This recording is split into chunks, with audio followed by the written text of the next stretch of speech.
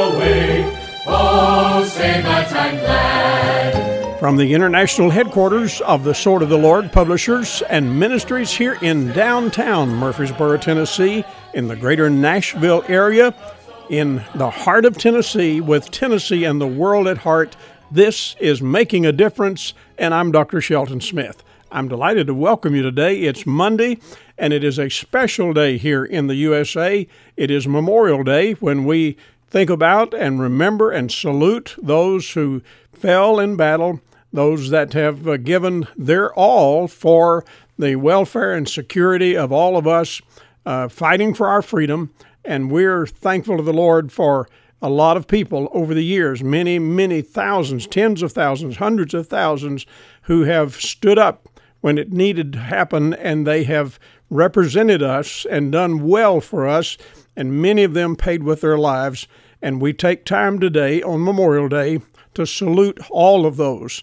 And you who have families that have given a loved one in death, in time of battle, in time of war, we think of you, we salute you, and we pray for you as well. I know those things make a lasting impact, and I trust that today you'll just know that a lot of us do have a deep appreciation for the price that has been paid for our freedom.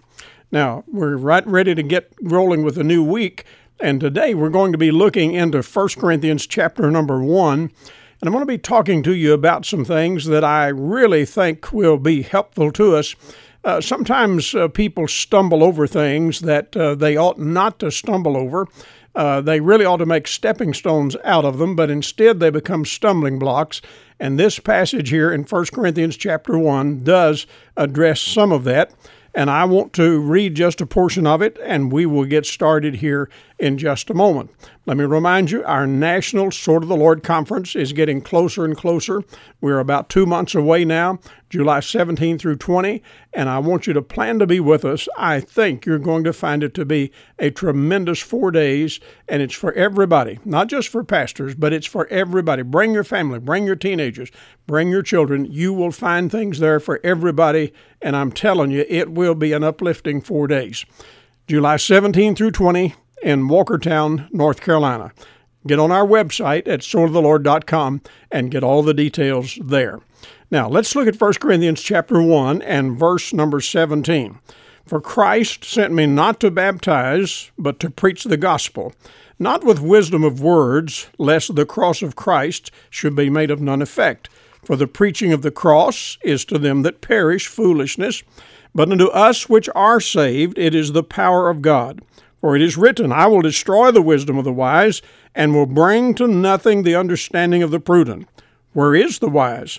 Where is the scribe? Where is the disputer of this world? Hath not God made foolish the wisdom of this world?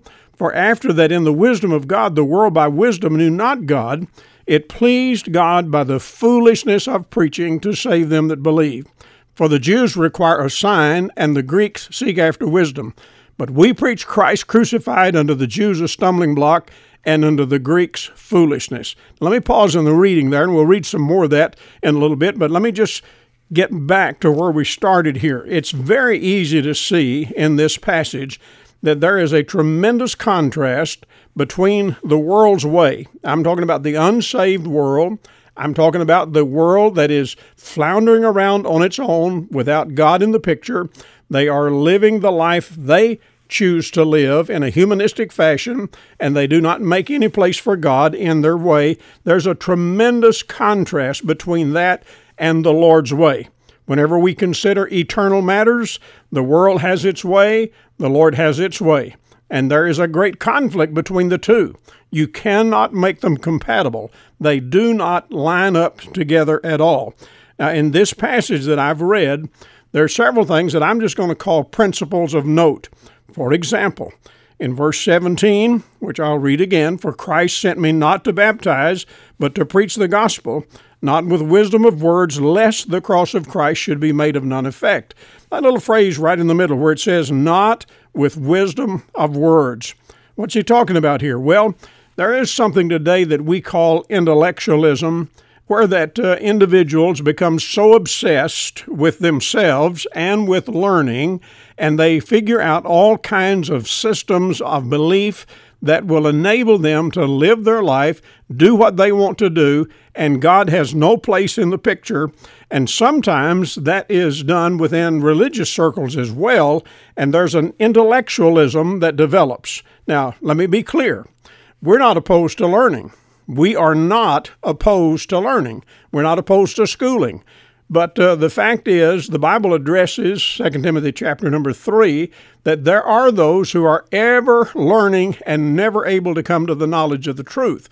And I think this intellectually elite crowd that fancies themselves as the custodians of everything that is knowledge, I want you to understand that crowd, leaving God out of the picture, what they do when they present their message, when they present their view of life, they blur the presentation of the truth, because they do what they do with a choosing of words, with a parsing of words that really blurs the reality of the truth. And whenever he says here that he's preaching the gospel, and it's not with the wisdom of words, he's talking about some of these folks, like the Greeks in this case, who were fanciers of philosophy, and it was like, they felt like they had a corner on the market when it came to intellectualism, and yet they did not have what they needed in terms of God in their life. So intellectualism blurs the presentation of the truth, and we need to understand that.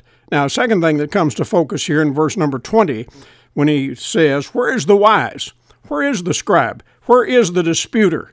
Hath not God made foolish the wisdom of this world?" Here's the deal. The Bible tells us clearly here that humanistic philosophy does not end well. It does not come out like it is promised that it will. And he simply says that God has made foolish the wisdom of this world. They thought they were doing something that was absolutely top-notch, and the Lord says, I'm going to show you just how silly that is, just how foolish that is. We will make it so that it doesn't end well. Now, thirdly, if you look at verse 21, that says, "After that in the wisdom of God, the world by wisdom knew not God, it pleased God by the foolishness of preaching to save them that believe." So this tells us that whatever the world has tried, it did not get them to God. Dear friends, folks are trying all kinds of things these days, and every bit of it is destined to flop. I mean, it is destined to failure. And some folks have the idea that if they'll just do religious things, if they'll just be good boys and girls, if they'll just do the ceremonies, some folks have the idea that if they'll just get baptized or if they'll just take communion every Sunday, all kinds of things like that, if they have the idea that if they'll just do it, that somehow it'll all come out to their liking. But the Bible makes clear here, whatever the world has tried, whatever the unsaved man has tried, whenever he's done it his way, he has instead come out on the short end. He does not get to God doing it his way. Now, this 21st verse also tells us that because all of those worldly ways have failed, God has chosen to use what he calls here the foolishness of preaching. Now, he calls it foolish because that's the way it's viewed by a lot of people. How many times have you heard people say, "Oh, don't preach to me"?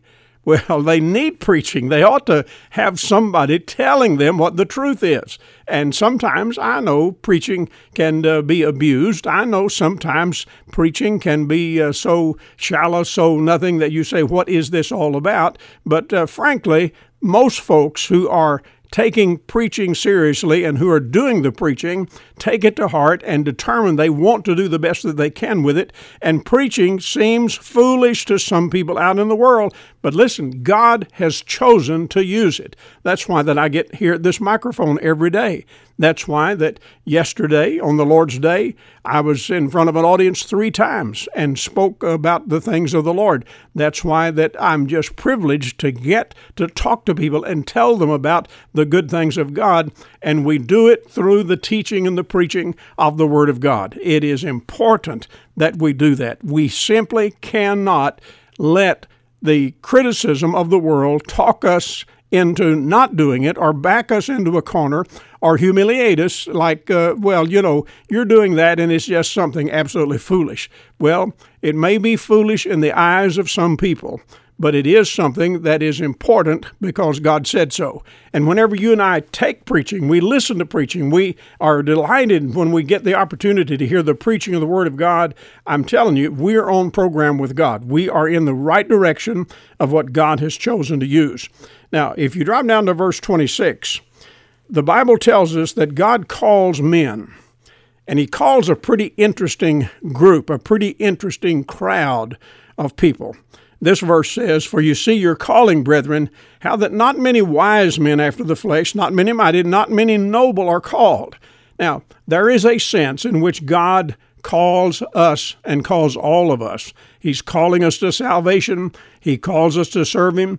But there are those that He calls in a special way to be His ambassadors and to herald the good news. And He says He's not choosing, by and large, the folks that everybody would expect Him to choose. Look at the 12 apostles. Think about the crowd that Jesus pulled around Him. Now, setting aside Judas who betrayed Him, look at Simon Peter, look at James, look at John. Look at all of those guys. I mean, there's not a PhD among them. There's not somebody of a great stature or fame or notoriety. Now, it's not that God doesn't sometimes use somebody famous, or that He uses somebody with a PhD, or that He uses somebody who has a great fame in some field. It's not that God does not use those, but it says He doesn't call many of those. The most of the people that He calls are people that nobody would suspect that person is destined to be greatly used of the Lord. I've known so many hundreds and hundreds, literally thousands of God's good men all across the country and literally around the world. I've known many of them through the years. And I'm telling you, some of them would testify and tell you in the early days, they never dreamed that God might use them. They never dreamed that they would become a preacher, but God touched their heart to do it, and they responded to it. And even though they perhaps were unprepared, they were untutored, whatever, God has used them in a great and tremendous way. Now, we all hear the stories and the scandalous things that sometimes happen, and they get reported, and frankly, it ought to make news when those kind of things happen, but that is the exception. Those things, it happens far too often, but Satan's at work. He does everything he can to disenfranchise the men of God, men who are called of God, and even some, that get into scandal and stuff may not be called of God at all. But at the same time, whenever somebody fails, just remember there are hundreds of guys out there hard at work, doing the business of God, doing what they're supposed to do, and staying faithful. But God chooses men from all walks of life, many of them just simple people that have a desire to serve and who yield themselves to serve the Lord. So God calls a very interesting group of people to be His ambassadors, to be His proclaimers of the truth. And listen, folks, we're going to look tomorrow at the rest of this passage where it talks about some very special things. A lot of the world stumbles over all of this, but we ought to use it as stepping stones. And I'm going to talk to you more in detail about that on the broadcast tomorrow. So be sure and join me then. And in the meantime, don't forget, I love to hear from you, and I hope you'll write me a note real soon. Write to me, Dr. Shelton Smith, at P.O. Box 1099, Murfreesboro, Tennessee, 37133. The email address is radio@swordoftheLord.com. Well, we'll get together again here tomorrow. I trust you'll join me then. Until that time, God bless you. Have a good rest of the day, and goodbye for now.